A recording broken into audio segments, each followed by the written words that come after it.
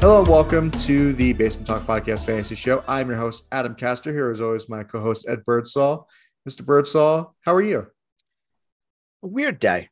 Weird day. A lot of injuries, a lot of duds, a lot of shock performances. I will be taking no questions about my son. Yeah.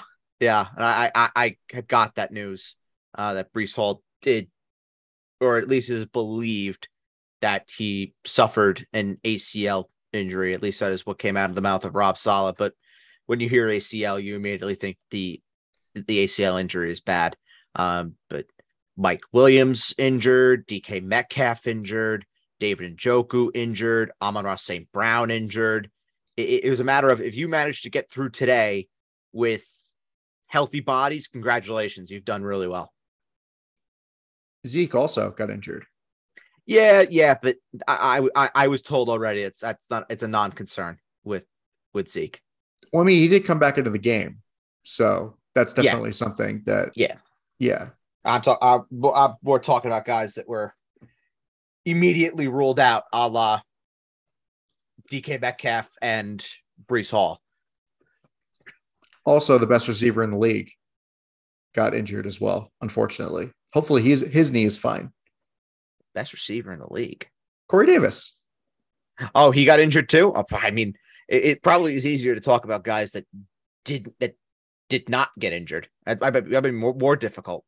At least Corey Davis is on the sideline, so I don't know if it's like, I don't know. I don't want to speculate, but yeah, it was a bad week for injuries. Yeah, really bad week, and obviously we will talk about it.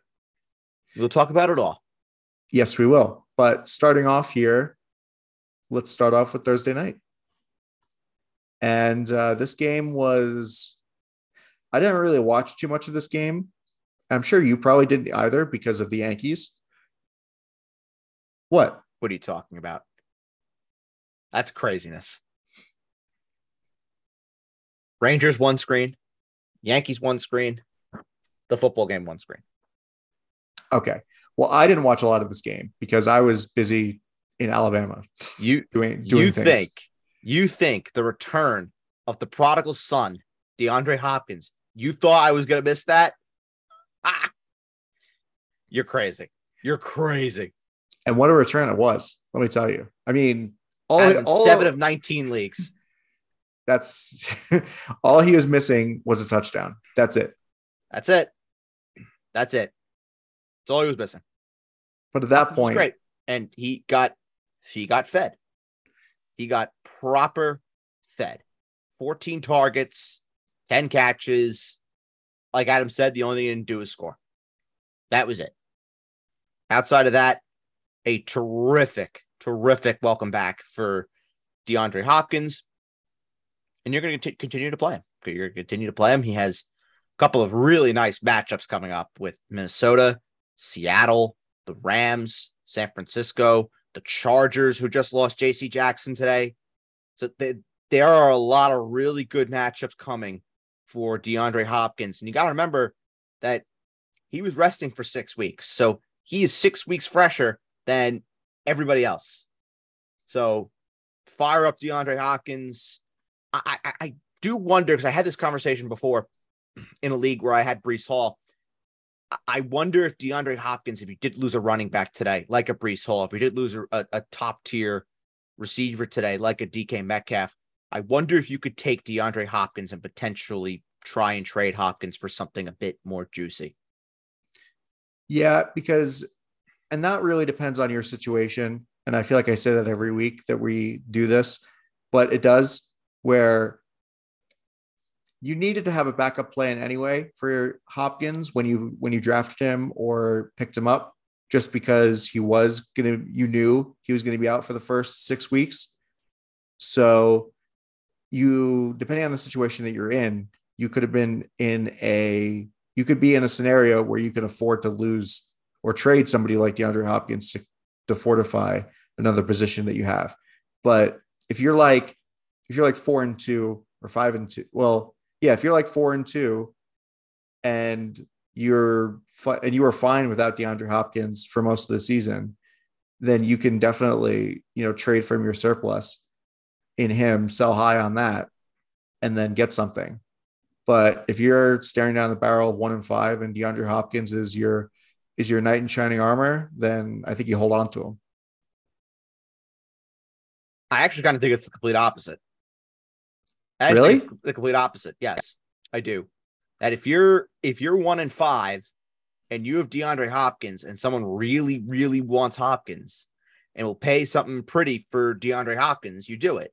But if you're sitting at 4-2 and you have nothing wrong with your team, you avoided a DK injury, a St. Brown injury, a Breece Hall injury, and your team is perfect, I'd be keeping Hopkins. And unless someone offers you something really, really nice for Hopkins, you don't shop them. You don't shop them. Okay. I don't know. That's just how I feel about it. I mean, I could be completely wrong. I think that maybe there are people out there who feel the opposite, but well, I know Adam does, but that's the way that I see it. Yeah, I don't agree. I also don't know what 1-5 team would still have Hopkins, to be fair. Yeah. And also that just brings into the question of like league formats, because if you're in like keeper or dynasty, then sure. I don't know. That's an entirely different conversation. That's an entirely different conversation.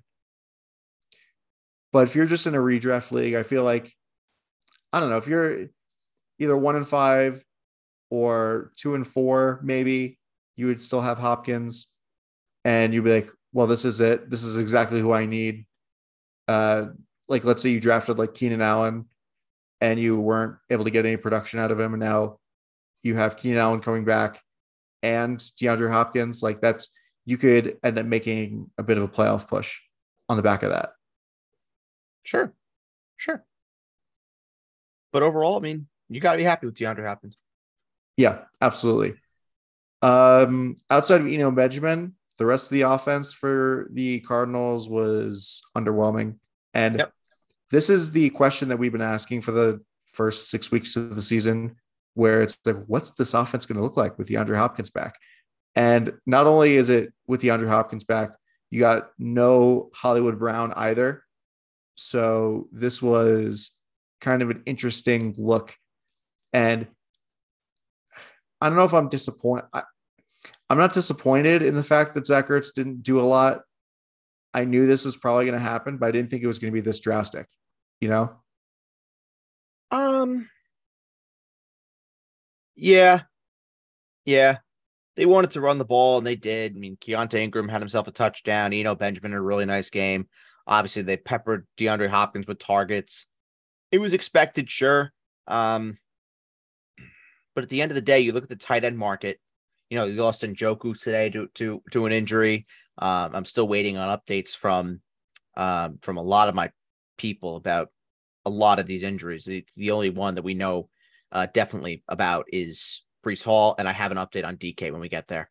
But yeah, it's the state of the tight end position, really, that if you don't have Kelsey, you don't have Andrews, and we will get to Mark Andrews, you're kind of just hoping that your tight end scores. And that's kind of it.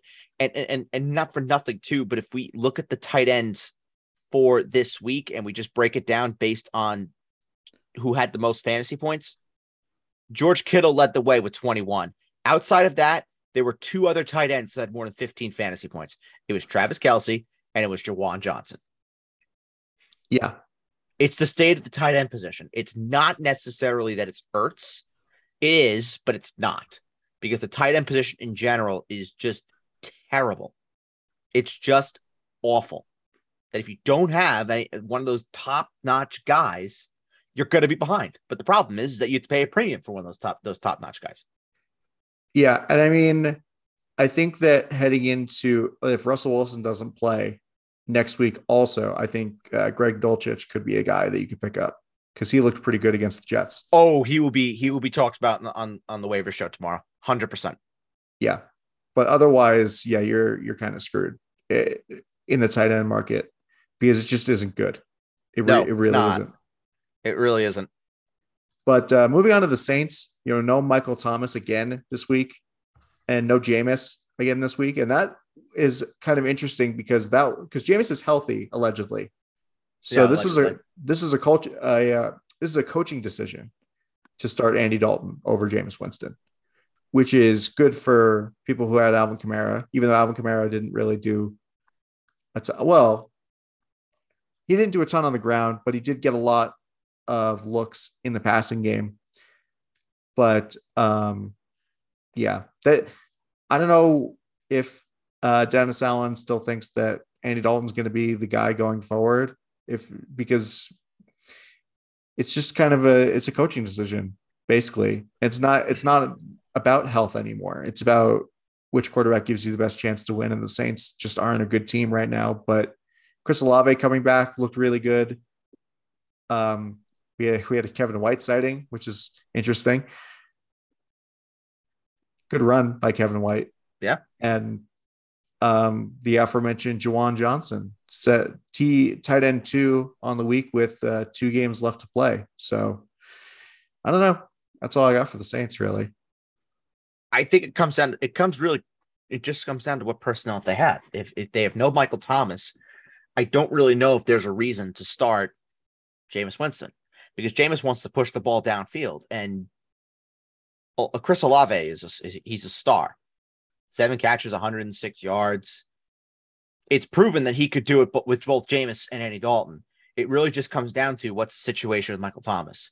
If Michael Thomas, you're telling me, is going to be there, then odds are he'll probably, there'll be more success that comes from Michael Thomas playing with Jameis than there will with Andy Dalton.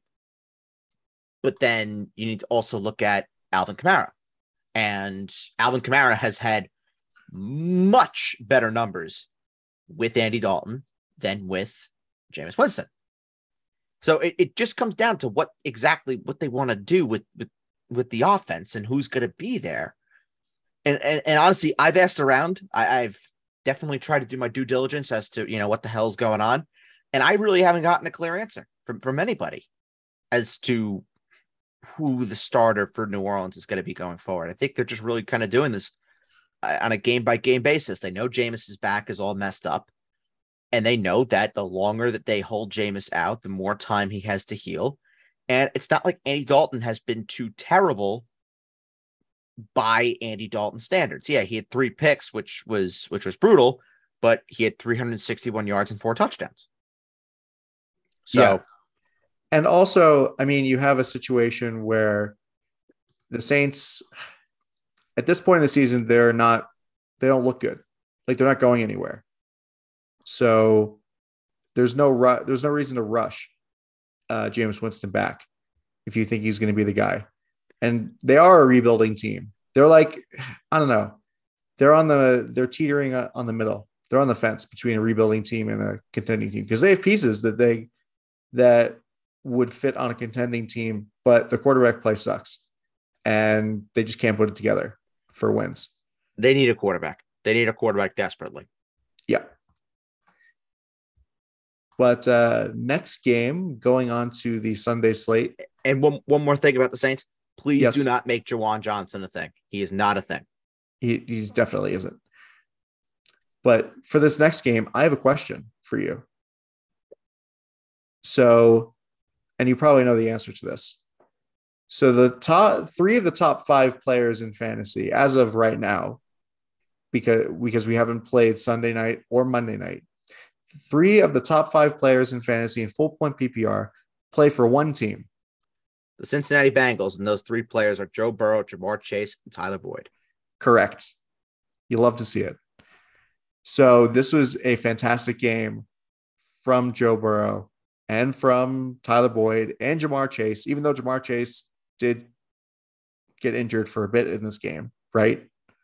Yeah. There was a little nerves that were creeping in with anybody who had Ja'Marr Chase, thinking that maybe he pulled up or something, but nah, he was fine. And Ja'Marr Chase did Ja'Marr Chase-like things.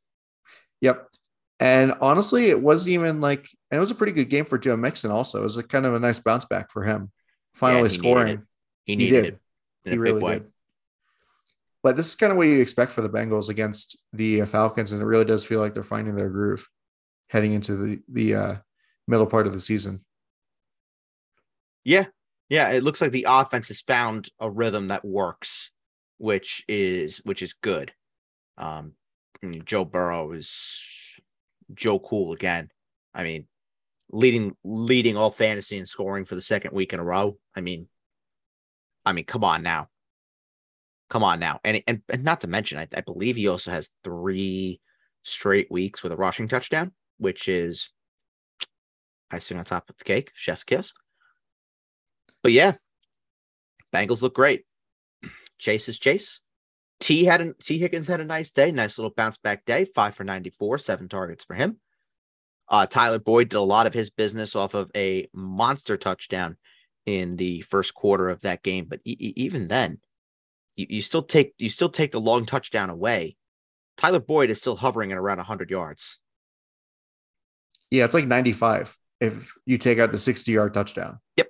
Yeah, it's 95 on the button. 95 on the button. So who had 7 for 95, which is a great day. My only thing with Boyd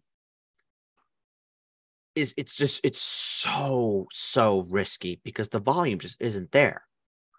Because before this, he was 6.7, 6.2, 12.6 in full point PPR. Like it's not super sustainable for me. Yeah. And the thing is, it's like, that Ja'Marr Chase is going to get his because Ja'Marr Chase is the number one, literally and figuratively in this offense. But it's like, who between Boyd and Higgins is going to go off as a secondary option in the offense on that given day? And that's your real question mark for the Bengals. 99 times out of 100, I'm always going to bet that it's going to be T. Higgins. Well, yeah, because T. Higgins is a better receiver than Boyd is. Right. And I also want to point out that Chase is going to have a date with Denzel Ward next week. So I think next week could be a T. Higgins week. Interesting. Okay. So just a little observation out there. And then Hayden Hurst had a pretty nice day too. Again, we talked about how bad the tight ends were, but 6 for 48, not bad. That's pretty damn good. That's good. That's actually good for tight end 7 on the week. Well, what can you expect? It was a Hayden Hurst revenge game. That is true. The only thing he didn't do was score. Yeah. For the Falcons, I'm surprised that with how negative the game script was, that Marcus Mariota only threw 13 times. Yeah. And there are a lot of concerns with the Falcons offense now. Major concerns, because I look at this offense and they are in a game where they are losing, and they are losing by a significant amount. And Drake London has 1 catch for 9 yards on 1 target. That is super concerning. It really is. Even Kyle Pitts, 3 for 9 on 5 targets. Yeah, and Marcus Mariota's stat line could have looked a lot worse if not for Damiere Byrd's 75-yard touchdown. Sure. Can absolutely make that case. It's true. 100% true. And I mean, at this point, I don't even think the running backs are worth it when Cordero Patterson comes back. Like, Tyler Algier did score a touchdown in this game. Good for him. But 50 yards on 16 carries, you're just not, it's not great. It really isn't. And especially with how the game was going, I'm surprised that they still kept going with the rushing attack at that point. But the Falcons offense, like you said, super concerning. Not a huge fan. Can't confidently start anybody on the Falcons at this point. I don't even know if Cordero Patterson is super appealing right now for when he comes back. I don't know. Yeah. I can see that. I've always been told this, and I've said it on the show 1,000 times, and I'll say it again. While Cordero Patterson is a sexy name, he fills a void. He is mommy, and we love mommy here. Cordero Patterson is not going to be the guy that helps you win a fantasy championship. I don't think anybody in the Atlanta Falcons is a guy that there's no one on the Falcons that's going to help you win a fantasy championship because they're a bad team. Good players on bad teams don't help you win championships. It's good players on great teams that help you win championships. So I don't really know if Cordero Patterson is like the super sexy name that I want to go and try and trade for. Like, obviously, if the Cordero Patterson manager is in a shitty situation, of course, try and make a move. Sure. But at what cost? At what cost are you going to go and do that? Yeah, it doesn't seem right. And like Cordero Patterson has definitely been hot and cold throughout his time with the Falcons. Sure. And really his career in general has been very hot and cold. Well, Arthur Smith has found something with him for sure. So if you want to take the gamble on that, I understand the gamble. But am I going out of my way? And like, I don't know. I was offered Cordero Patterson in the league for Juju Smith-Schuster, and I said no. And that was a guy that I was hell-bent on wanting to trade. I wanted to trade Juju like the plague. And I said no. Yeah, that speaks volumes. It was a very hard no. It was a very difficult no. But I wanted to do it. My gut said do it. But at the end of the day, I just kind of set with my head. It's like, does Cordero Patterson win me a championship? And the answer probably is no. Now, I wish I would have done it because now I don't have any goddamn running backs. Thank you, Breece Hall and the New York Jets. Hey, listen, it was the Broncos that did that. No, it was the New York Jets being the New York Jets that caused that injury. They were in Denver. The Jets can't have nice things. No, we can't. We did win, but no, we can't. We can't have nice Did you things. really win? Well, what would you rather, Adam? Win the game and lose Breece Hall, or lose the game and keep Breece Hall? I'd rather lose the game and keep Breece Hall. There you go. Anyway, let's move on to your team. The Detroit Lions heading into Dallas for Dak's first game back from injury. And Dak. What a guy. Welcome back, King. Yeah, it was a pretty solid game from Dak. You know, that late touchdown definitely helps. Peyton Hendershot. Great name. Really great name, actually. It was a shake off the rust sort of game from Dak. It was. But he'll work back. He has Chicago next week at home. Then they have their bye, and then it's gear up for Green Bay. That game looks like it's going to be a blowout in Dallas's favor. No. Aaron Rodgers makes a living off of beating up on the Dallas Cowboys. I expect the Packers to put up 40 points in that game. I'd be shocked with how their offense looks. It is my history of knowing Aaron Rodgers against the Cowboys. We'll get to this because I have a lot of things to say about this game, but how in God's name did we lose to the Tampa Bay Buccaneers in week 1? Yeah, I know. That's absurd. We'll get there. But Dak looked great. Zeke got his 2 touchdowns. This is what Zeke is. Zeke is a touchdown or bust guy. If he gets you your touchdown, he won't kill you. If he doesn't get you your touchdown, you're screwed. He's a vulture. He's a glorified goal line vulture now. In a way, because Zeke had his runs. Zeke had his runs in this game where he looked pretty good and he was able to turn it back, but also was against Detroit. Rashad Penny had a 130 plus yard rushing day against the Detroit Lions. So take everything that you saw with a very fine grain of salt. Keep riding with Zeke though for right now. Honestly, trade him. Trade Zeke. Get what you can. Yeah. because Get what you can. before you know it, my prediction is going to be right. Let's have an update on that prediction, shall we? Let's have a score update. So Ezekiel Elliott has on the season, they don't have total points for the year. Oh, they do. He has 77.5 fantasy points on the year, Zeke. And Pollard has 71.5. Okay. You're 6 shy. That's closer than I thought it was going to be. You're 6 shy. But, in the meantime, you roll with your Cowboys and their running backs. CD, it was a fine day, 4 for 70. Would have liked it if he scored, to be quite honest. Michael Gallup with only 2 targets. That's interesting. Very interesting.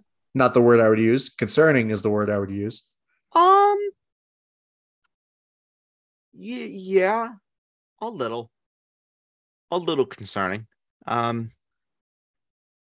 just saving him for week 16 when they play the Eagles and he goes off for 7 catches, 105 yards and a touchdown. So what you're saying is that he's the new Amari Cooper. Correct. Okay. Correct. Just confirming that. Just clarifying. Yeah. Again, there'll be better days ahead for Gallup. There will be. I'm not worried about it. But he's not a guy that, I wasn't starting Gallup before this. So you just got to see it. You got to see it. He has a good matchup next week versus Chicago. And you see what you get from there. But he's not really in that super startable range, really. And then for the tight ends, Dalton Schultz back with Dak Prescott, and he got his 5 for 49. Well, who could have predicted that? It's such a difficult prediction that Dak Prescott would throw to his tight ends. Oh, and the Dallas Cowboys are also a defense that no one is giving any sort of credit to. Yeah, it was a pretty solid defensive performance. Jared Goff turned the ball over 4 times. He looked awful. And this Detroit team that was the number 1 offense, it feels like years ago that was the case, because they have looked pretty bad. Mm-hmm.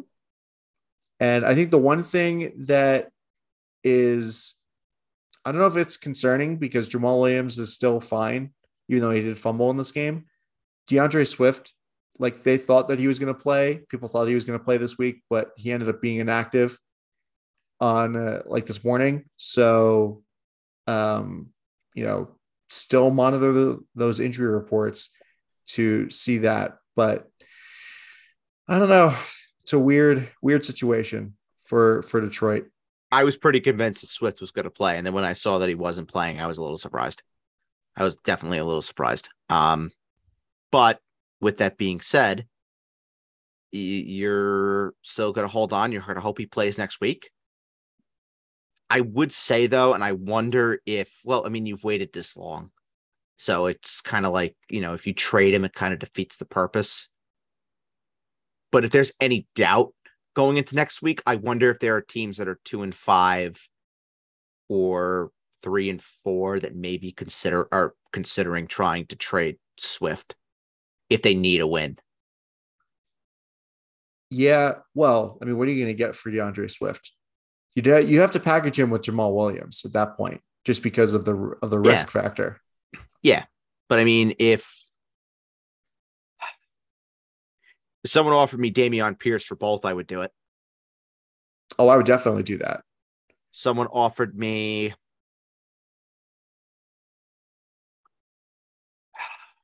it's tough.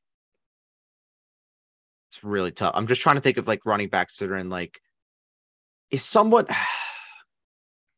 I don't know if I would do this, but in a certain situation, I could see people doing it. If someone were to offer you Zeke and Pollard for Swift and Williams, I think I would do that. I think. There's a part of me that says no. There's another part of me that says yes. It feels like you're trading your problems at that point. Kind of, but I think the team that has Zeke and Pollard is in a better position than the team that had Swift and Williams. I would think. Yes. And there is more upside where you can definitely start both Zeke and Pollard if your roster has the flexibility to do that. Yeah. But I don't know. What were you before this week? I would have said maybe Aaron Jones for both. After this week, I don't know if the Aaron Jones manager would do that. Yeah. And honestly, same thing for Joe Mixon. You probably could have swung something like that for Mixon. That's still an interesting one because the thing with Mixon is that the lack of catches is a little bit concerning. A little bit. Maybe. What about? All right, I'll give you a good one. Okay. What if someone were to offer you Kamara? Ooh. Who hasn't scored yet? Still hasn't scored. And they can go back to Jameis at any moment. I wouldn't take that. I think it really depends if you need a win. If you're 2-5, I think you do that. If you're 3-4, I think you can wait it out. Honestly, if I'm 2-5, I don't know if I would necessarily do that because Jamal Williams, you need a win. Yeah, you need a win, and plain and simple, Alvin Kamara is going to outscore Jamal Williams every single time, as long as Andy Dalton is the quarterback. That's true, but and by the way, Alvin Kamara next week he has a home date with the Las Vegas Raiders. So, oh boy. Alvin Kamara scores next week. You heard it here first. Probably. But granted, hey, Dameon Pierce didn't score against them, so. Yeah, I mean, I don't know. We'll get to that. Yeah, and very, very quickly before we move on to the next game, Amon-Ra St. Brown did suffer a concussion, is undergoing the proper concussion protocols, everything like that, and we're kind of hoping that he plays next week.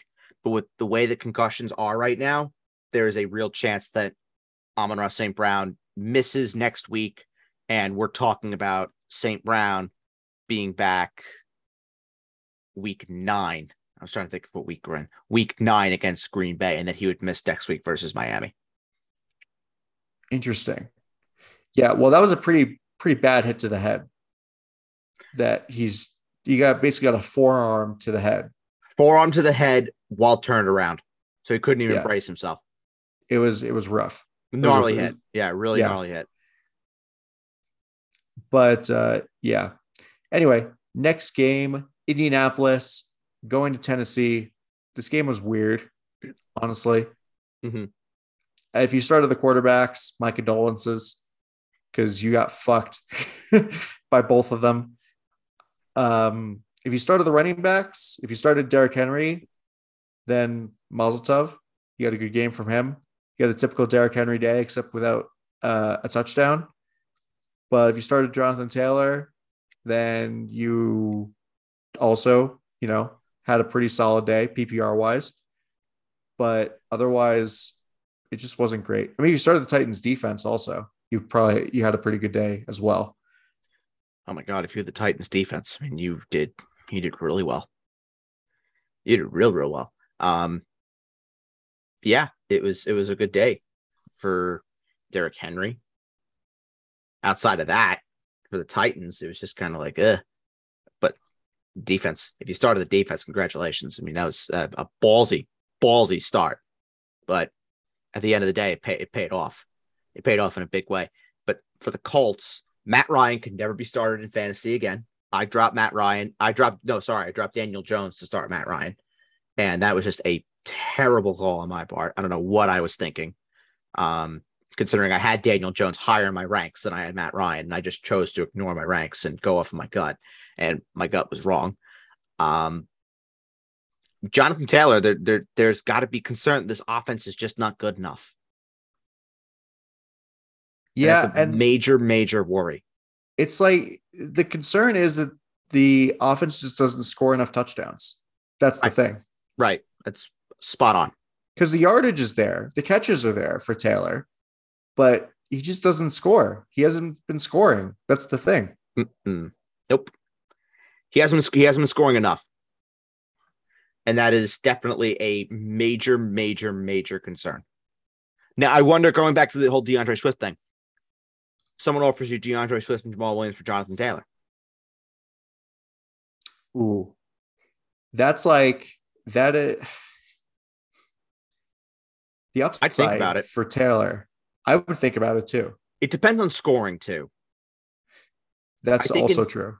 I think in half I would consider it. In full, I don't think I would if you're telling me Swift is back next week. And that's the thing. Because you just don't know if Swift is going to be back. Right. You have no idea. You have no idea. But that's an interesting proposal. Yeah. Yeah. I mean, Alec Pierce didn't do a ton of things either in this game. Paris Campbell had a solid game. And I think you're worried about not just Jonathan Taylor, you're worried about all the receivers for the Colts at this point. Yeah. Yeah.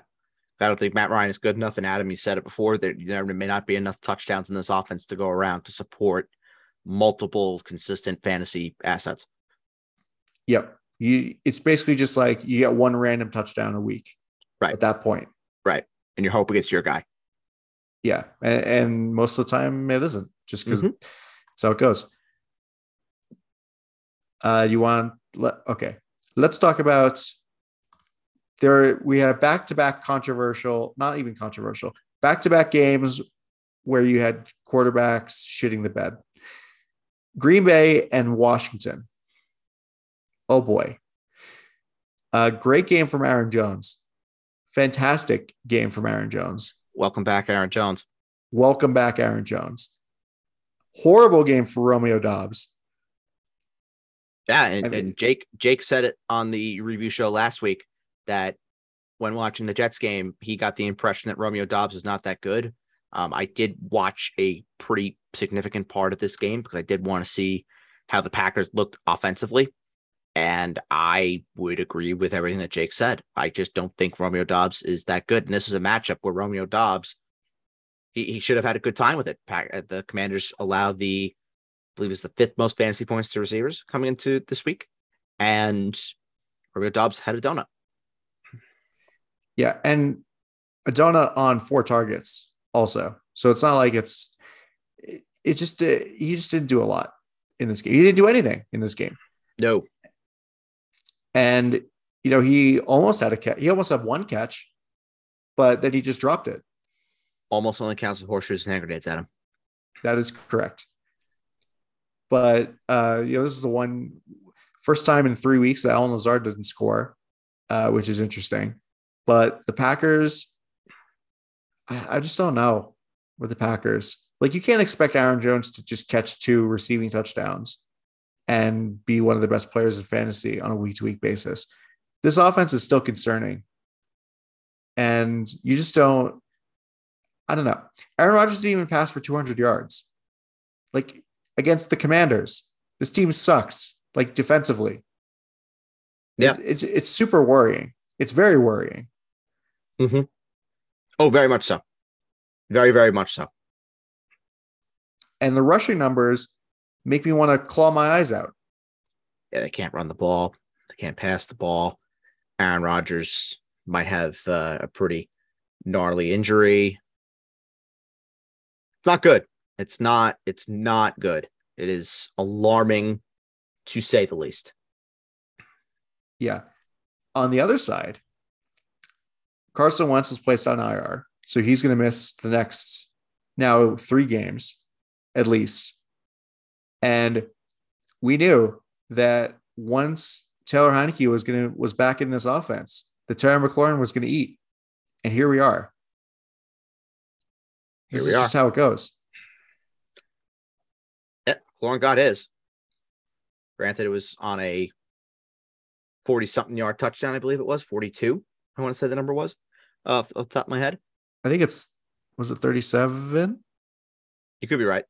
It is 37. 37. All right. I'm looking at the box score. I'm looking at the box score. Yeah. Yeah. McLaurin, he got his. And Carson Wentz, stay away. Yeah. And even Curtis Samuel. Get well soon, but stay away. The thing is also that we thought, there's like kind of a lingering thought that Curtis Samuel being Curtis Samuel, like doing well, was a Carson Wentz thing. And he was just focusing on Curtis Samuel and that's it. But he did well in this game also, with Taylor Heinicke under center. Well, it also helped. There was no Dyami Brown and Jahan Dotson. That most certainly helped. Yeah. And oh boy, I don't know what's going on with Jahan Dotson. That hamstring injury seems like it's killer. He re-aggravated it on Thursday. Oh my God. He was all set to play, and then in practice he felt to go. That's not good. So it's a week-to-week situation. Monitor the practice reports with Dotson. But if he can't go, and if Dyami Brown can't go, more for Curtis Samuel, more for Terry McLaurin. Yeah, basically. Brian Robinson looked good. Antonio Gibson got a touchdown too. The whole Antonio Gibson thing is weird because he's just not going away. I wish he would. I wish he would go away. He's kind of taking up the J.D. McKissick role, which is weird. But Robinson is still a flex level play. Gibson is still a flex level play. I don't know. There's also something about Robinson too that it doesn't look great the way that he runs. I think I heard. We talk about the eye test a lot, Jake and I. We talk about the eye test and who passes it.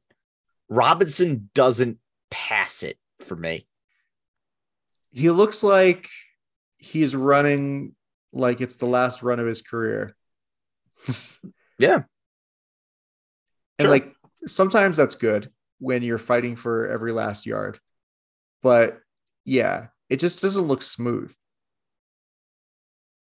No, it doesn't look smooth at all, which is, I don't want to say it's alarming. I think he's going to get every opportunity to run away with this job, but as long as Washington is winning games, he'll have a shot at it, which obviously hope he takes, and hopefully he runs with it. But he's getting the volume on the ground, which is obviously good. He gets the Colts next week that were just absolutely carved to pieces by Derrick Henry. So again, he's a flex level play. That's probably the only thing I would consider him right now. Yeah, I agree. Because Washington, it feels like they want to get their touchdowns from their receivers at this point. And with Taylor Heinicke, it's a totally different ball game, really. So, yeah, I don't know. And the offense, we just don't know how it's going to look on a week-to-week basis because the offense is not great, I'm encouraged that Heinicke looked okay. It's encouraging. I think this is the best. It's the best that Washington offense has looked all year to me.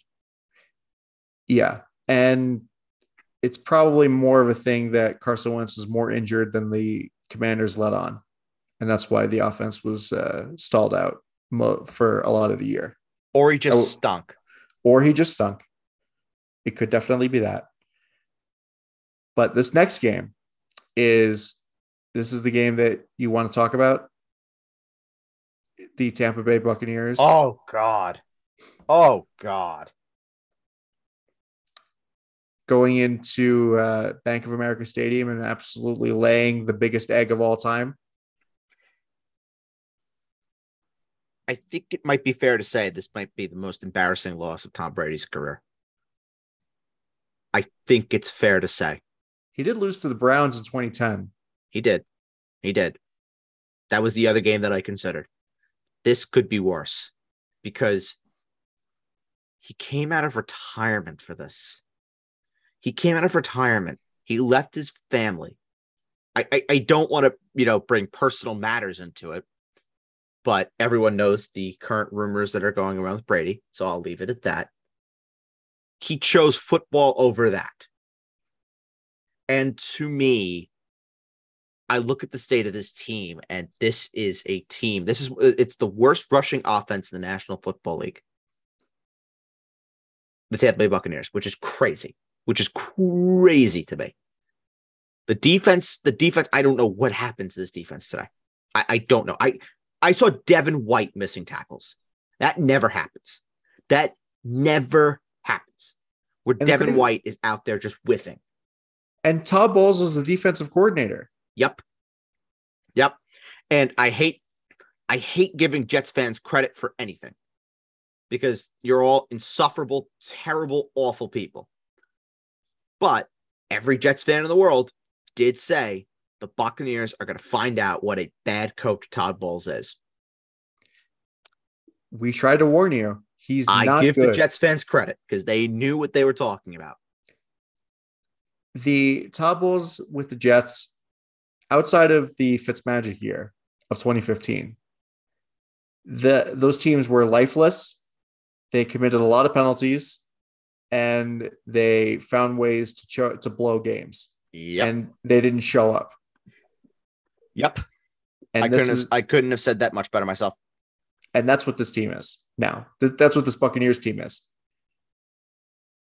This team is too good to only score 3 points against Carolina. A Carolina team that just traded their best player, A, is starting a backup quarterback, B, and has nobody and was playing backups in the secondary. Yep. It doesn't make any sense. Listen, Mike Evans had a good day. He had a lot of yards, 18 points in full point PPR. Tom Brady racked up a bunch of yards. But and Mike Evans was a little gimpy too. Yeah, I was worried about that. Mike Evans limped back to the formation. I'm like, why the fuck is he still in this game?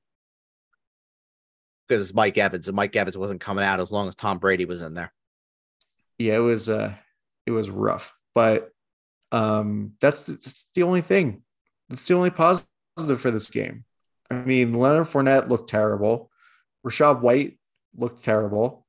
It was meant to be a get-right game for the Bucs, and it wasn't. Yep. And, you look at the schedule for Tampa moving forward. Baltimore on Thursday night. And the Rams. Then at home versus Seattle. Granted, it is 3 straight at home. That helps. That helps a ton.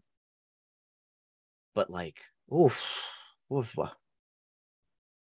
I tell you, that Thursday night game is going to be interesting. Yeah, and we'll get to the Ravens. Yeah, we'll get to the Ravens because there are definitely some things I want to say about the Ravens as well. But yeah, just a dud game for the Bucs, and then for the Panthers, DJ Moore, welcome back to life. Who knew? Who knew all that was needed was for Christian McCaffrey to leave town, Baker Mayfield to be injured, and PJ Walker to be the starting quarterback, and DJ Moore comes back to life. And also Robbie Anderson to get traded to Arizona. And Robbie Anderson to get dealt to Arizona. Yeah, exactly. Great stuff. Great stuff from DJ Moore. Am I starting him next week? Absolutely not. I need to see it again. Do it again, as we always say. Do it again. And then for Carolina, Chuba Hubbard left this game with an ankle injury. So if there is no Chuba Hubbard, fire up D'Onta Foreman next week versus Atlanta. Yep. You know what? I actually do take that back about DJ Moore. I think I would start him next week because I completely forgot that AJ Terrell left for the Falcons with what looked like to be a hamstring injury. So I probably would be starting DJ Moore next week. Ooh, that's not bad. Completely forgot that Terrell got hurt. So I actually think DJ Moore is going to be in a startable range next week, which is wild, which is absolutely wild. But here we are. And I think the one thing with this game is is this just like a aberration?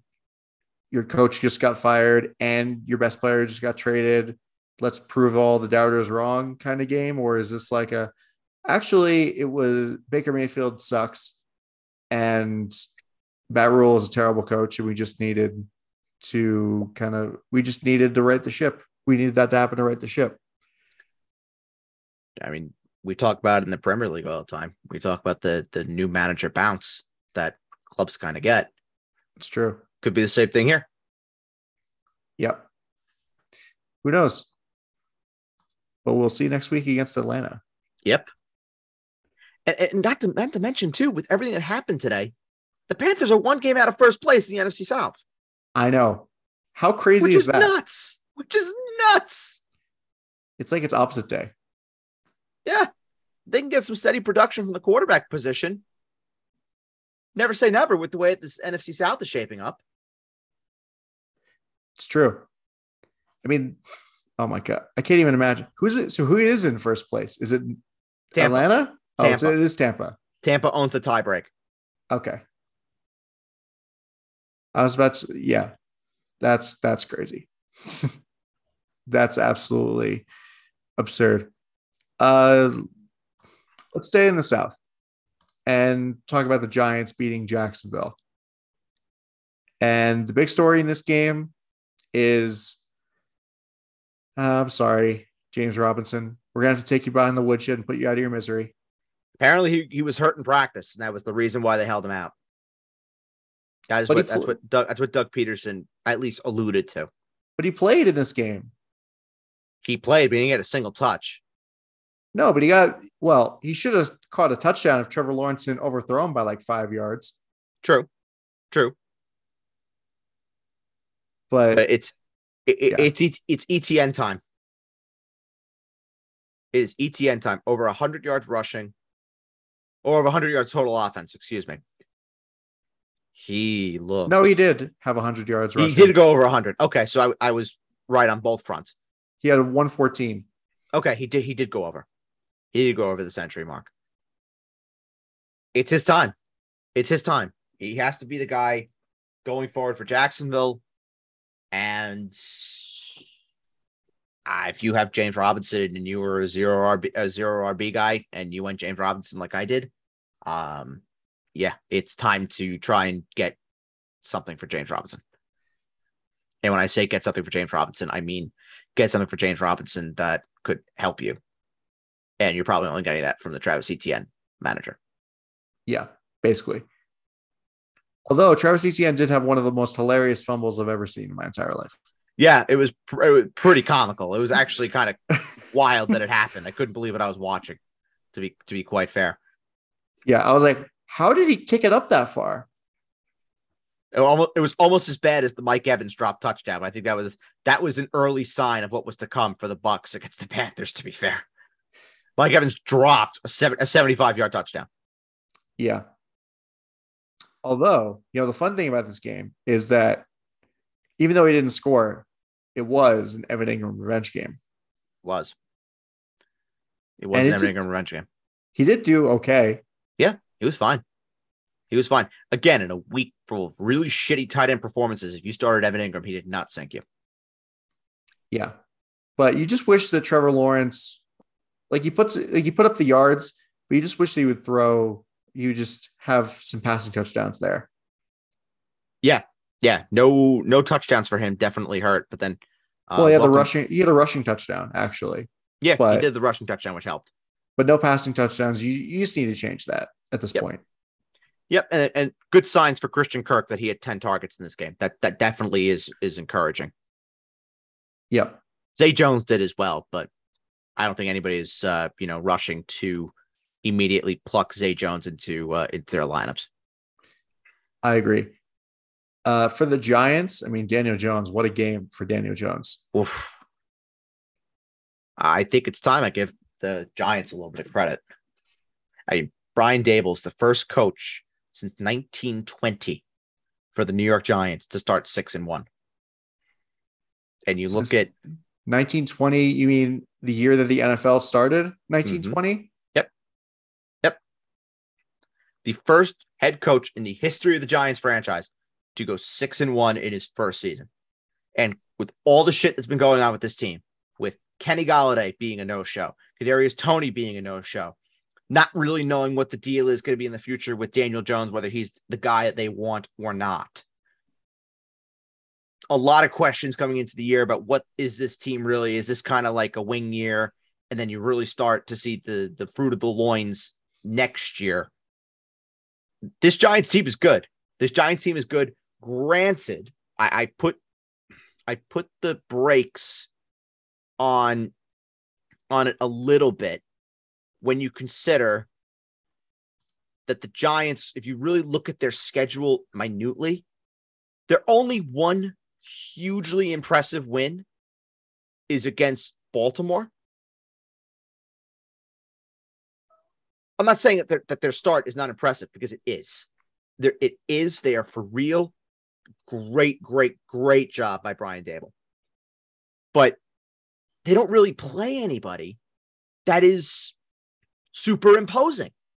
Like, I mean, here's the rest of their schedule, Adam. The Titans were okay.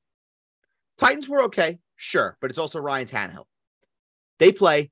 Here's the rest of their schedule: Seattle, Houston, Detroit, Dallas, Washington, Philly, Washington, Minnesota, Indianapolis, Philly.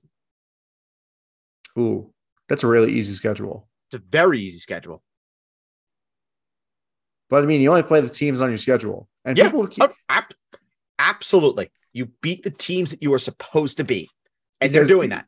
People were giving the Jets shit for beating up on backup quarterbacks. And sure. I don't want to hear it. And this is the same thing with the Rangers last year in the playoffs. And you know that you only you play the guys that are in front of you. Right. That's it. Because if they lose those games, we're saying, oh, they lost to they lost to the Jaguars. Oh, they're not for real. But when they beat the Jaguars, it's, oh, but they only beat the Jaguars. Yeah. So it's a lose-lose. It's a lose-lose. And I know I was the one that started the whole conversation, but it is something to point out. But they are winning these games, which, fair play to them. They probably are going to be a playoff team at this rate. If we're being really honest with ourselves, they're probably going to be a playoff team. And I really want them to play the Cowboys in the playoffs. That's all. That would be interesting. Oh, I'd love it. That'd be awesome. Yeah. Is this like a Kevin Keegan? I would love it. It would be more of me being hopeful that we can actually beat the Giants in the playoffs and get revenge for 2008. Oh yeah, that's right. That was fun year for the Giants. Yeah, still have murder in my mind from 2008. Yeah. Well, that was a team of destiny. I don't want to hear about no team of destiny bullshit. Eli sucks. There you go. There's my anti-Giants slander. Okay, fair enough. Last game of the 1:00 slate is Cleveland and Baltimore. This game, there was some stuff going into this game with J.K. Dobbins having surgery. He's going to be out for 4 to 6 weeks. And I am so happy I didn't agree to that trade that you offered me, because I would have been very screwed. Gus Bus, baby. Yeah. Good for Gus. Fantastic for the Gus Bus. Look good. He looked good. He looked powerful. That's what I like. I like that. And he does bring something different to the table than J.K. Dobbins does, and even Kenyon Drake does. He brings that true north-south physical style of running to the table, which is good, which is what Baltimore needs. But outside of that, this is a whole lot of dog shit from Baltimore. Sure was. They tried everything, and I mean everything in their power to lose this game. Yeah. They really tried to just screw it up all over again. But they didn't, because Cleveland was raised in blowing games. Yep. If there's one team this year that knows how to blow games more than Baltimore does, it's Cleveland. Yep. So they got saved by that. Lamar was awful. Rashad Bateman was awful. Granted, he had a tough matchup against Denzel Ward, so I'll give him a little bit of slack for that. But then Mark Andrews. Here's what I said during the day. And I was sent this by somebody, and I didn't really think about it, but I was like, that could be something. Mark Andrews did not practice Wednesday, Thursday with a knee injury. Did practice in a limited capacity on Friday. That had decoy written all over him. Ooh, that's actually not a bad idea. It was a great shout when I heard it. I was like, huh. Not too far off. I mean, it sucks for his fantasy managers. I mean, I know Jake was banging the drum that this was a Mark Andrews monster game. Didn't happen. But sucks to suck. What is fantasy football if not a series of educated guesses? Correct. Yes. you keep riding with the Ravens. You keep riding with Lamar. Even though I'm a little concerned with Lamar. A little bit. You keep riding with Andrews for sure. And then you probably have options that are better than Bateman, to be quite honest. But you keep holding him and you hope that he pans out. Yeah. And then for Cleveland, Kareem Hunt did okay. He had a touchdown. Good for him. I tell you what, for a losing effort, Cleveland had better fantasy days than anybody on Baltimore, with the exception of Gus Edwards. Yes. Nick Chubb had a really nice day. Scored. Kareem Hunt scored. Amari Cooper had a nice day. David Njoku had a great day. I have an update on David Njoku in a minute. But Cleveland, fantasy-wise, they all had really good days. And Donovan Peoples-Jones had a great catch. Yeah. This has been a hotbed for fantasy production. And this is without Deshaun Watson. Which is nuts. Because when he comes back, if Cleveland is still in it, which maybe they will be, maybe they won't be, I don't know.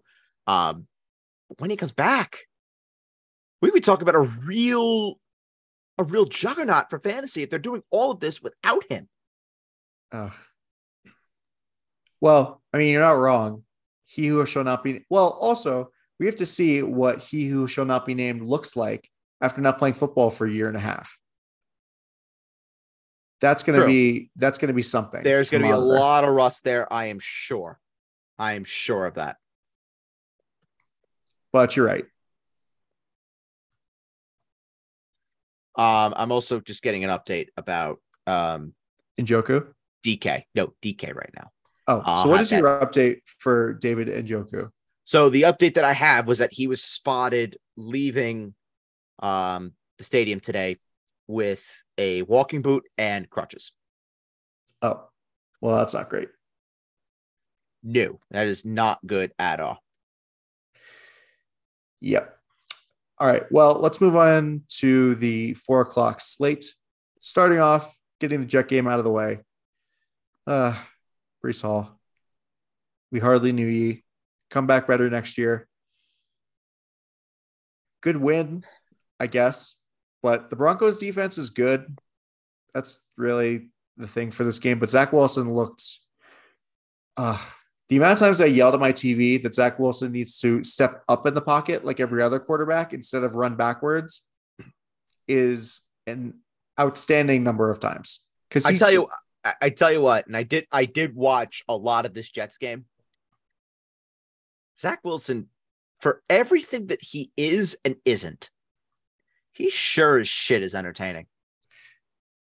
For a neutral, I wouldn't love him if he was my quarterback. Trust me, because I have Dak.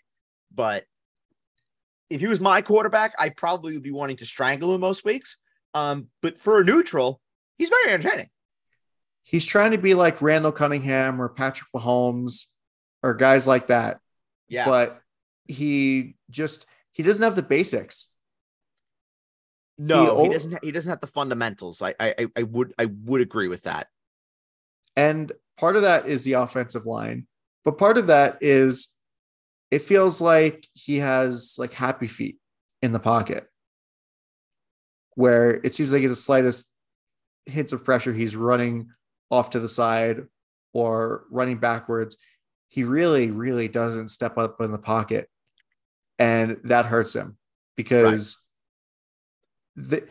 it's like he didn't get injured on, like he didn't have a knee injury from scrambling in preseason against the Eagles. It's like that never even happened. The way that he keeps running and putting his body on the line, it's not going to work for his entire career. It's not sustainable. And he No, took it's some not. shots in that game against Denver where I'm like, oh, you didn't need to do that. What the fuck is the matter with you? It's unnecessary risk. And I agree with you. That's 100% right, Adam.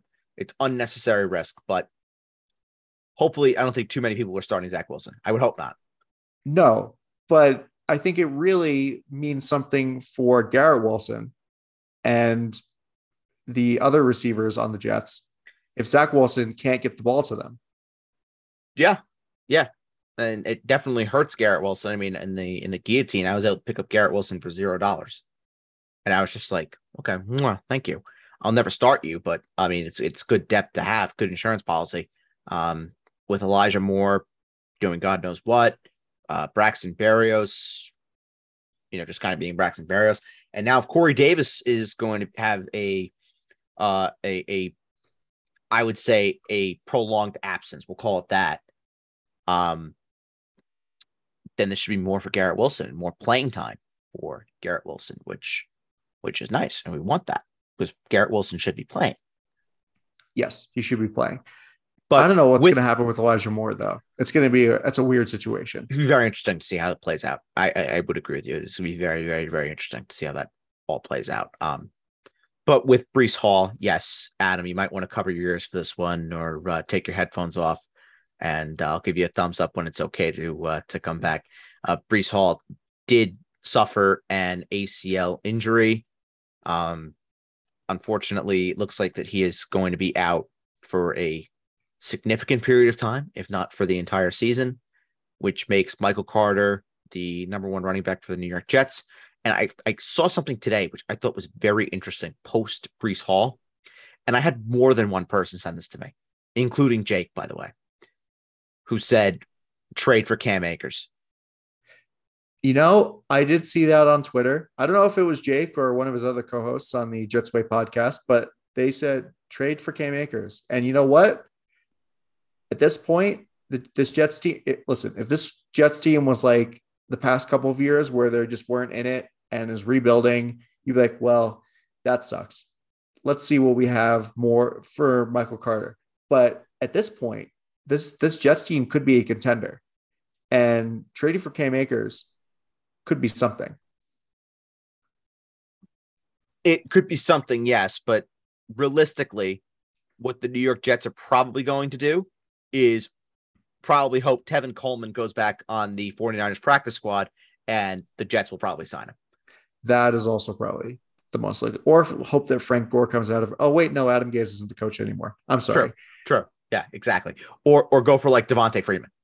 That would be Jake's nightmare, would be Devontae Freeman on the New York Jets. Because Jake doesn't want Devontae Freeman in the league, let alone Devontae Freeman going and being part of the New York Jets. That would kill him. That would actually kill Jake.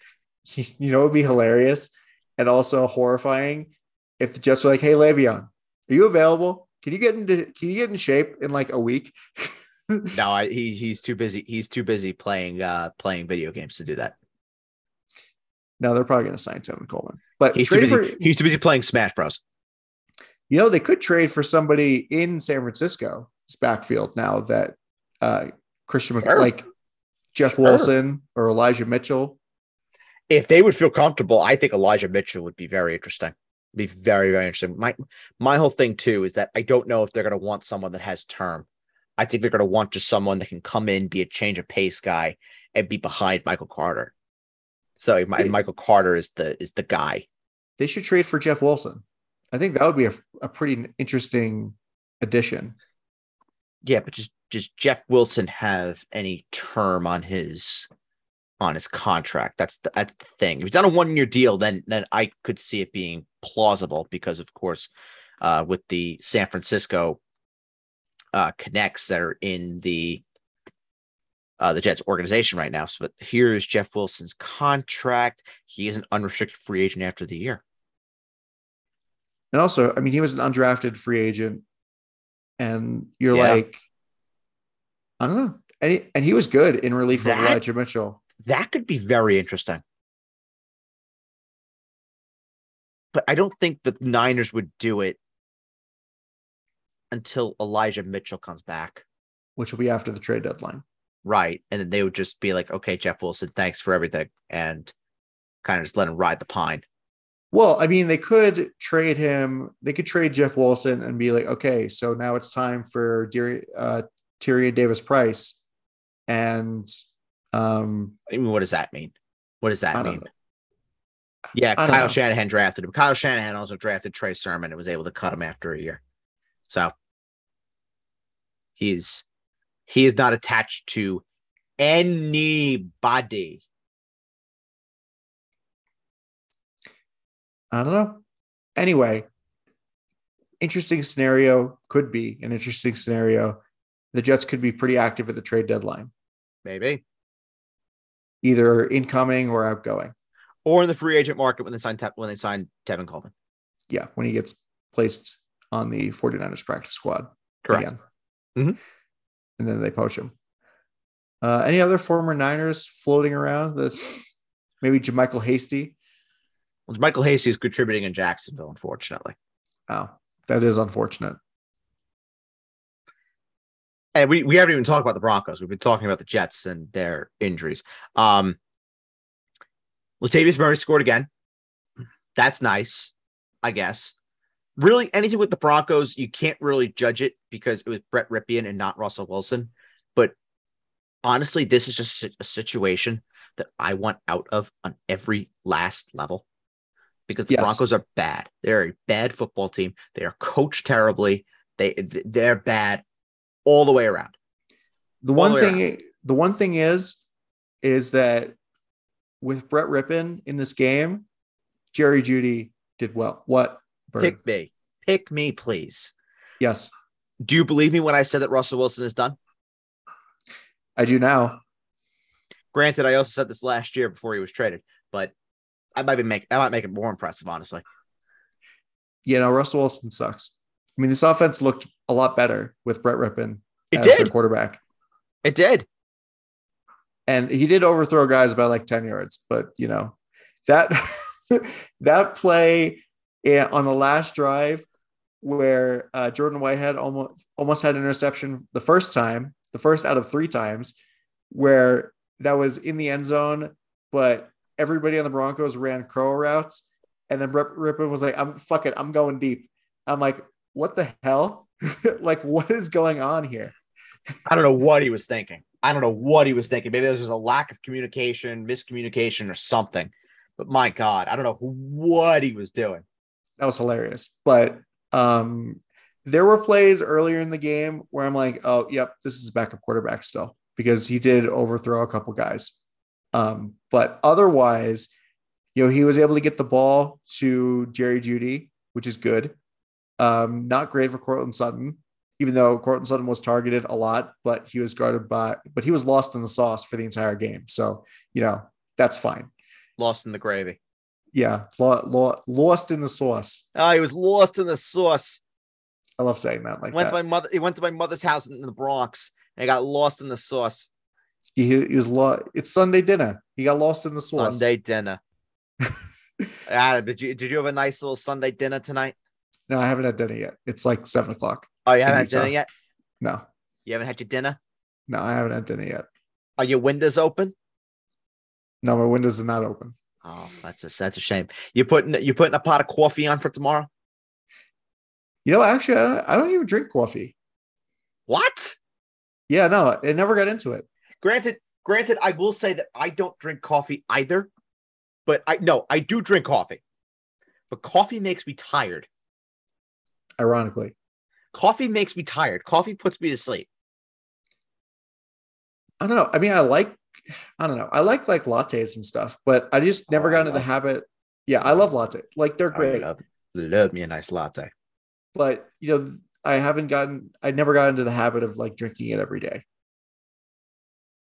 Yeah, I don't drink coffee every day. That I will agree with you on. I don't drink coffee every day because I only really drink coffee when I have migraines, because the caffeine helps break up the migraine. Yeah. Anyway, the other thing from this game, Greg Dulcich as a potentially good tight end pickup if Russell Wilson can't go next week. He is a worthwhile ad for sure. And honestly, I mean, even when Russell Wilson was playing, he was going to Dulcich a fair amount. So our good friend Alberto is no longer a thing. Yeah, he's been a healthy scratch for the past couple of games. Yeah, he has. So not great stuff from that.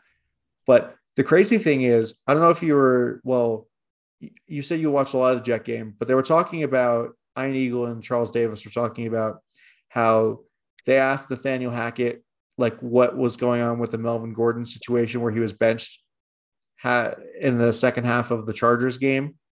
And Nathaniel Hackett was like, oh, we all got it squared away and we had a good talk with him. And then they asked Melvin Gordon what happened. And Melvin Gordon's like, I still haven't been told why I got taken out for the second half of that game. And I'm like, what a shit show. Absolute mess. Absolute mess. It's very funny. It's very, very, very funny. It's borderline embarrassing. It's nice to be on the other side of that. Yeah, when you could poke at someone else's organizational flaws, it is nice. Yeah. Next game up is the Texans and the Raiders. Oh, this will be an easy one to cover. Yes. The Texans stink. Dameon Pierce is fantastic. There are not enough touchdowns in this offense, unfortunately, and I hope Brandon Cooks gets traded. There you go. That's your Texans analysis. I really do hope Brandon Cooks gets traded to a real team. Hashtag analysis. Hashtag analysis. Here's some hashtag analysis for the Raiders. Josh Jacobs is amazing.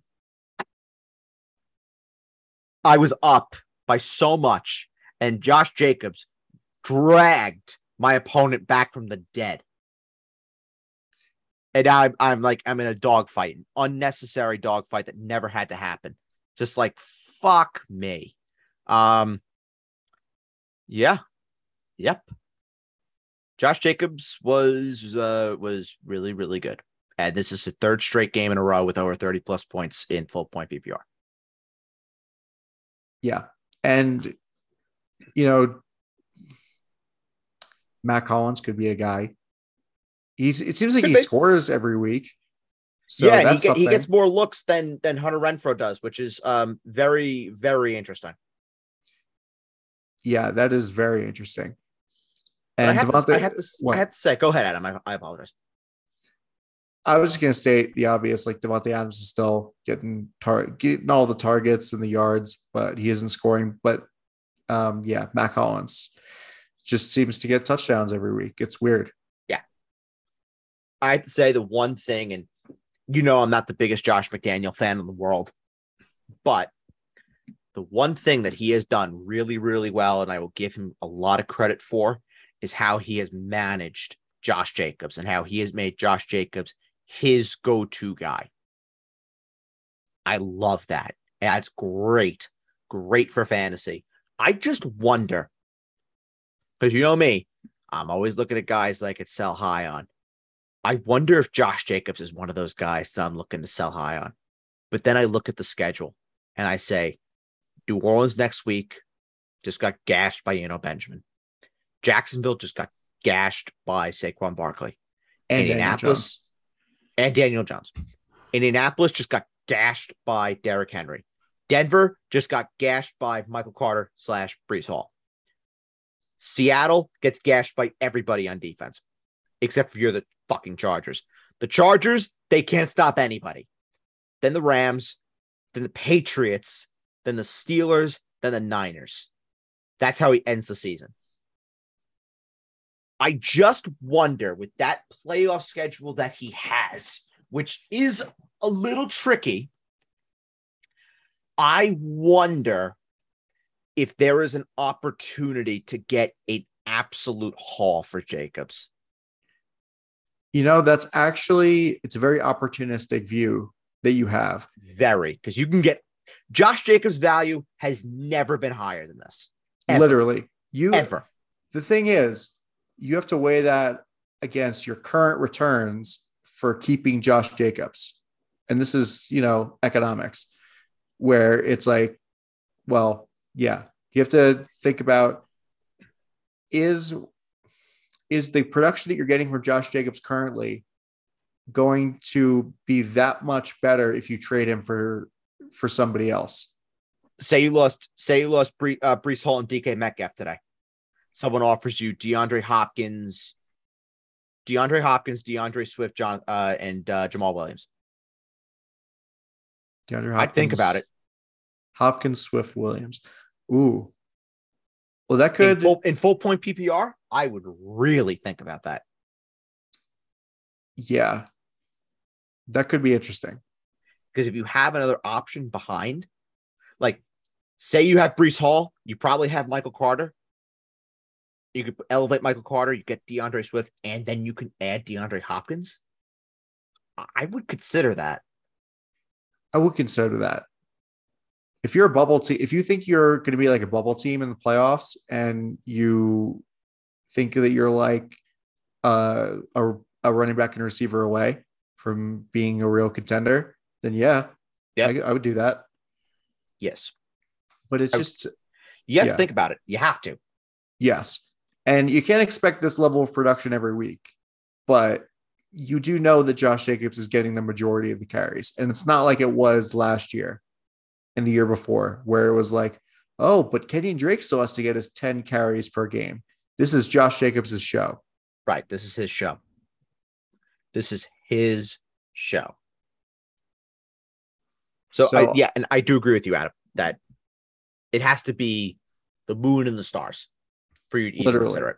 Literally. You have to be plugging at least 2 holes with very good players to even consider trading Josh Jacobs. Absolutely, yes. So let's talk about those Chargers that you mentioned a couple minutes ago, losing to Seattle. Do the Chargers actually suck? Brandon Staley needs to be fired immediately. What he is doing is an absolute goddamn crime in wasting Justin Herbert's career away. He really is. It's a goddamn crime.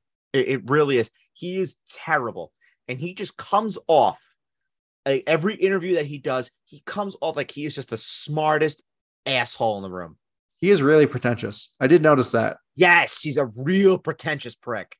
He's really pretentious. Like he got into coaching and he's like, I immediately, I know more than all of these guys. Correct.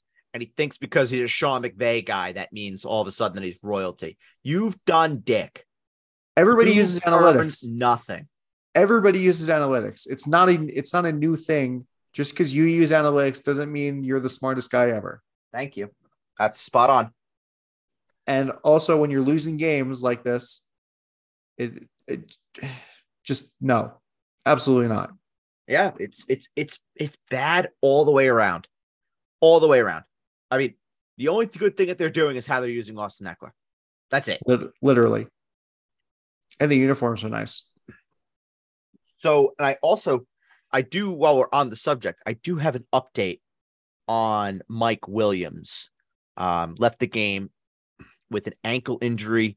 The team is hopeful that Mike Williams avoided any major structural damage. So that's good. There is talk that he could miss a couple of games, but I think a lot of Mike Williams managers would prefer him missing a few games than the rest of the season. And the Chargers are on a bye next week, which is for anybody that has Mike Williams. Yep, absolutely. So he gets 2 whole weeks to rest up on what they're calling preliminarily right now a right ankle sprain. Yeah.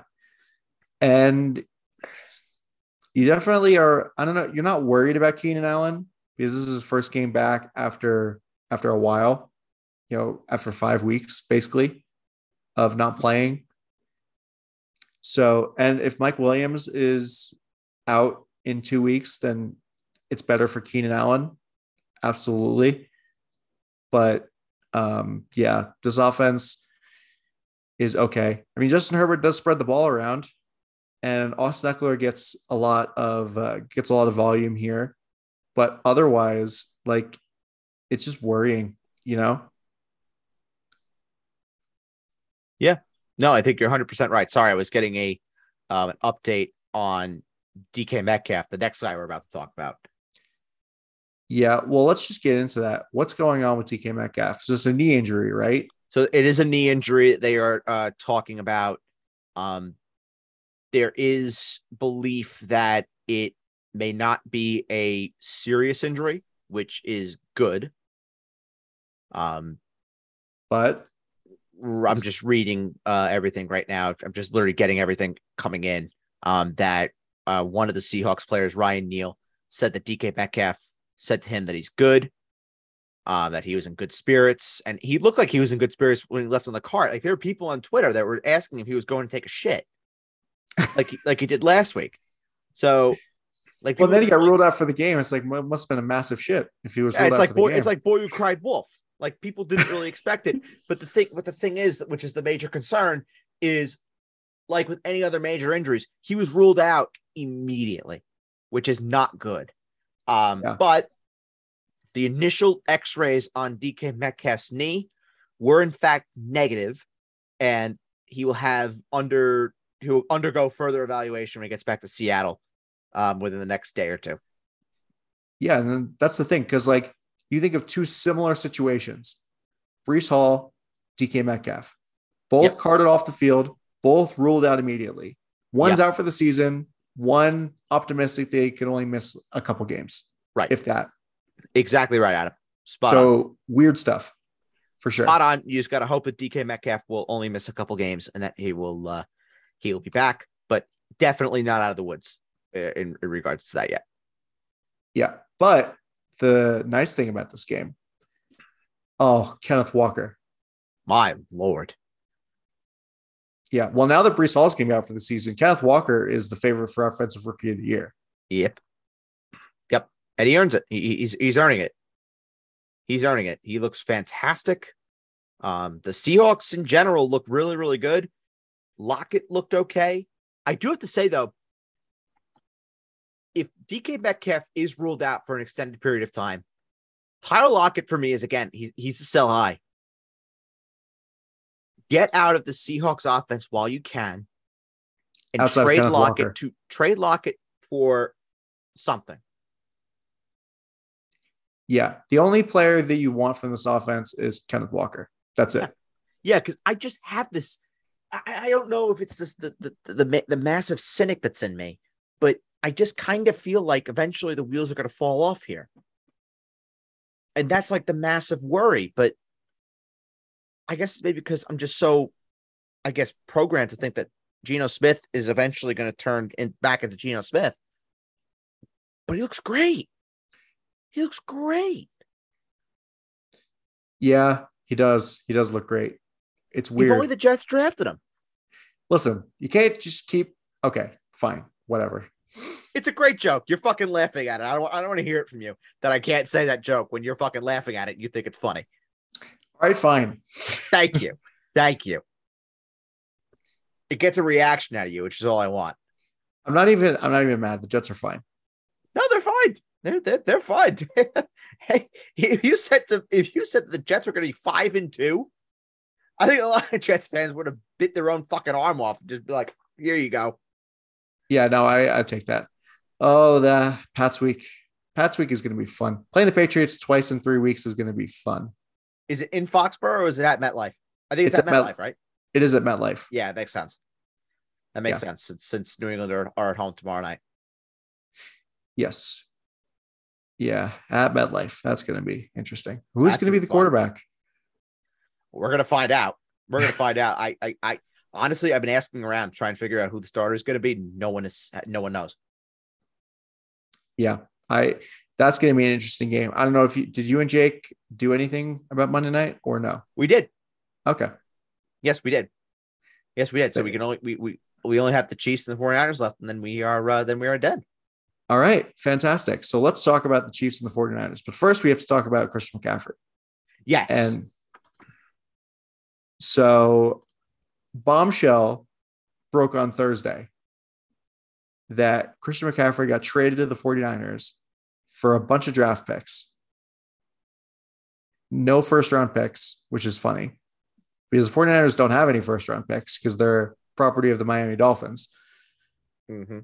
And so it made for a weird situation because it's like when you trade for a player that late into the week, will they play or not? And there was so many conflicting reports on, oh, Christian McCaffrey is not going to play against Kansas City, or oh, Christian McCaffrey is going to play, and they're going to make a special red zone package for him, or just a myriad of reports about what the status of Christian McCaffrey is going to be.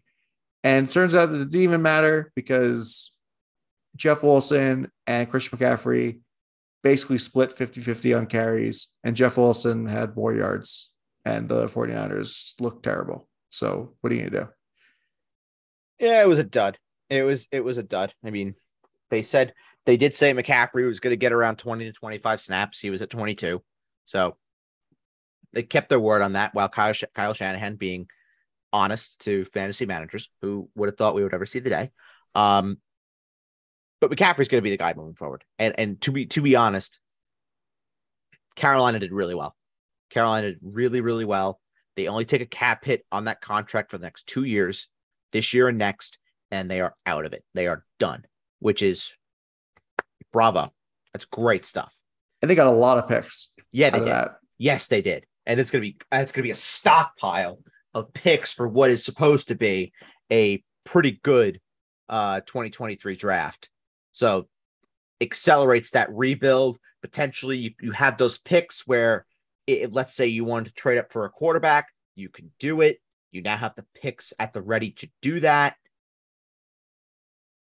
With McCaffrey, though, I just have this thing, and I've been told 1,000 times that I'm wrong on this, and I could be. But my hunch with McCaffrey is he's going from a team in Carolina where he was 80% of that team's offense to now going to San Francisco, where there are a lot of chefs that are stirring the pot with himself, with Deebo Samuel, with George Kittle, with Brandon Ayuk. There's a lot of different guys there, and I just don't think that McCaffrey is that guy that we're talking about. That's going to be your outright fucking phenom. Yeah, he'll have his weeks like everybody else will. He'll have his weeks for sure. But I don't think he's going to be that consistent 25, 30-point guy that we saw him in Carolina because of the fact that there are other guys that need to get theirs in San Francisco. So do you think, and tell me if I'm wrong, because I could be completely misconstruing your point, but do you think that the reason that McCaffrey was so good, part of the reason that McCaffrey was so good in Carolina is just volume?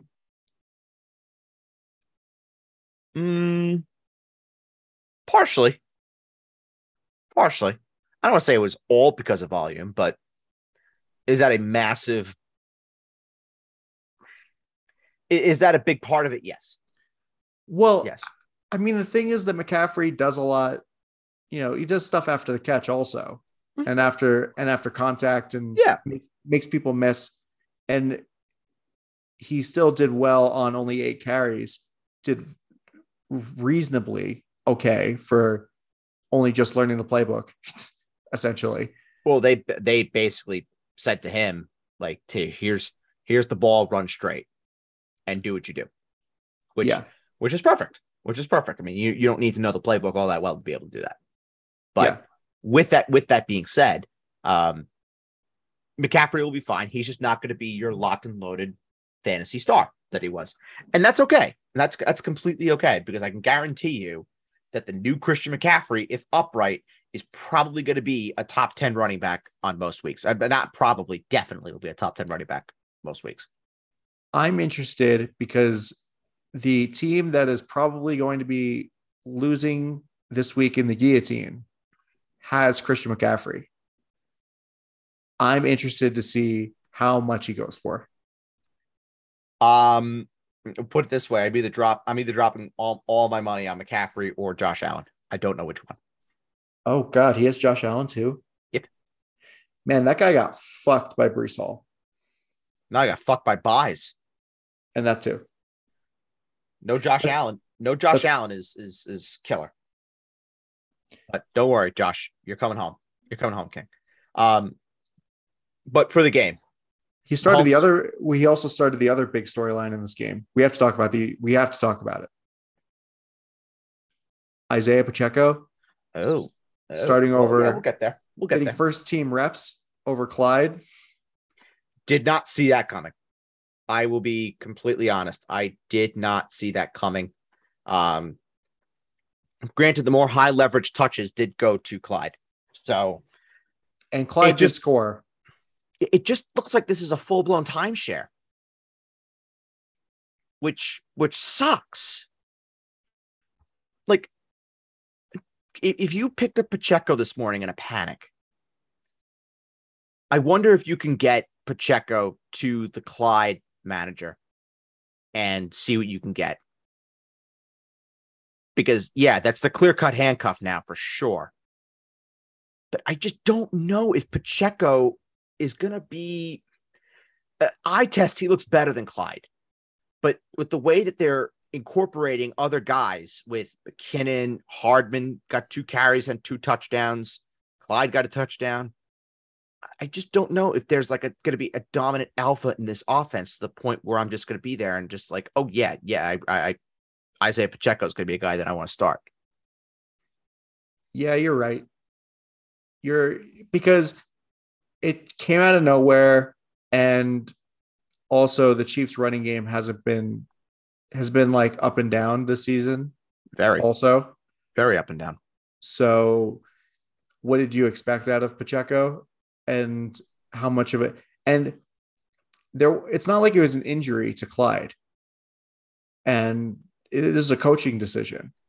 I don't know what kind of coaching decision this was. I don't know what happened, but this is a coaching decision. This is not a health thing. So I honestly think it's just eye test. It's eye test. And to me, Pacheco looked like the guy.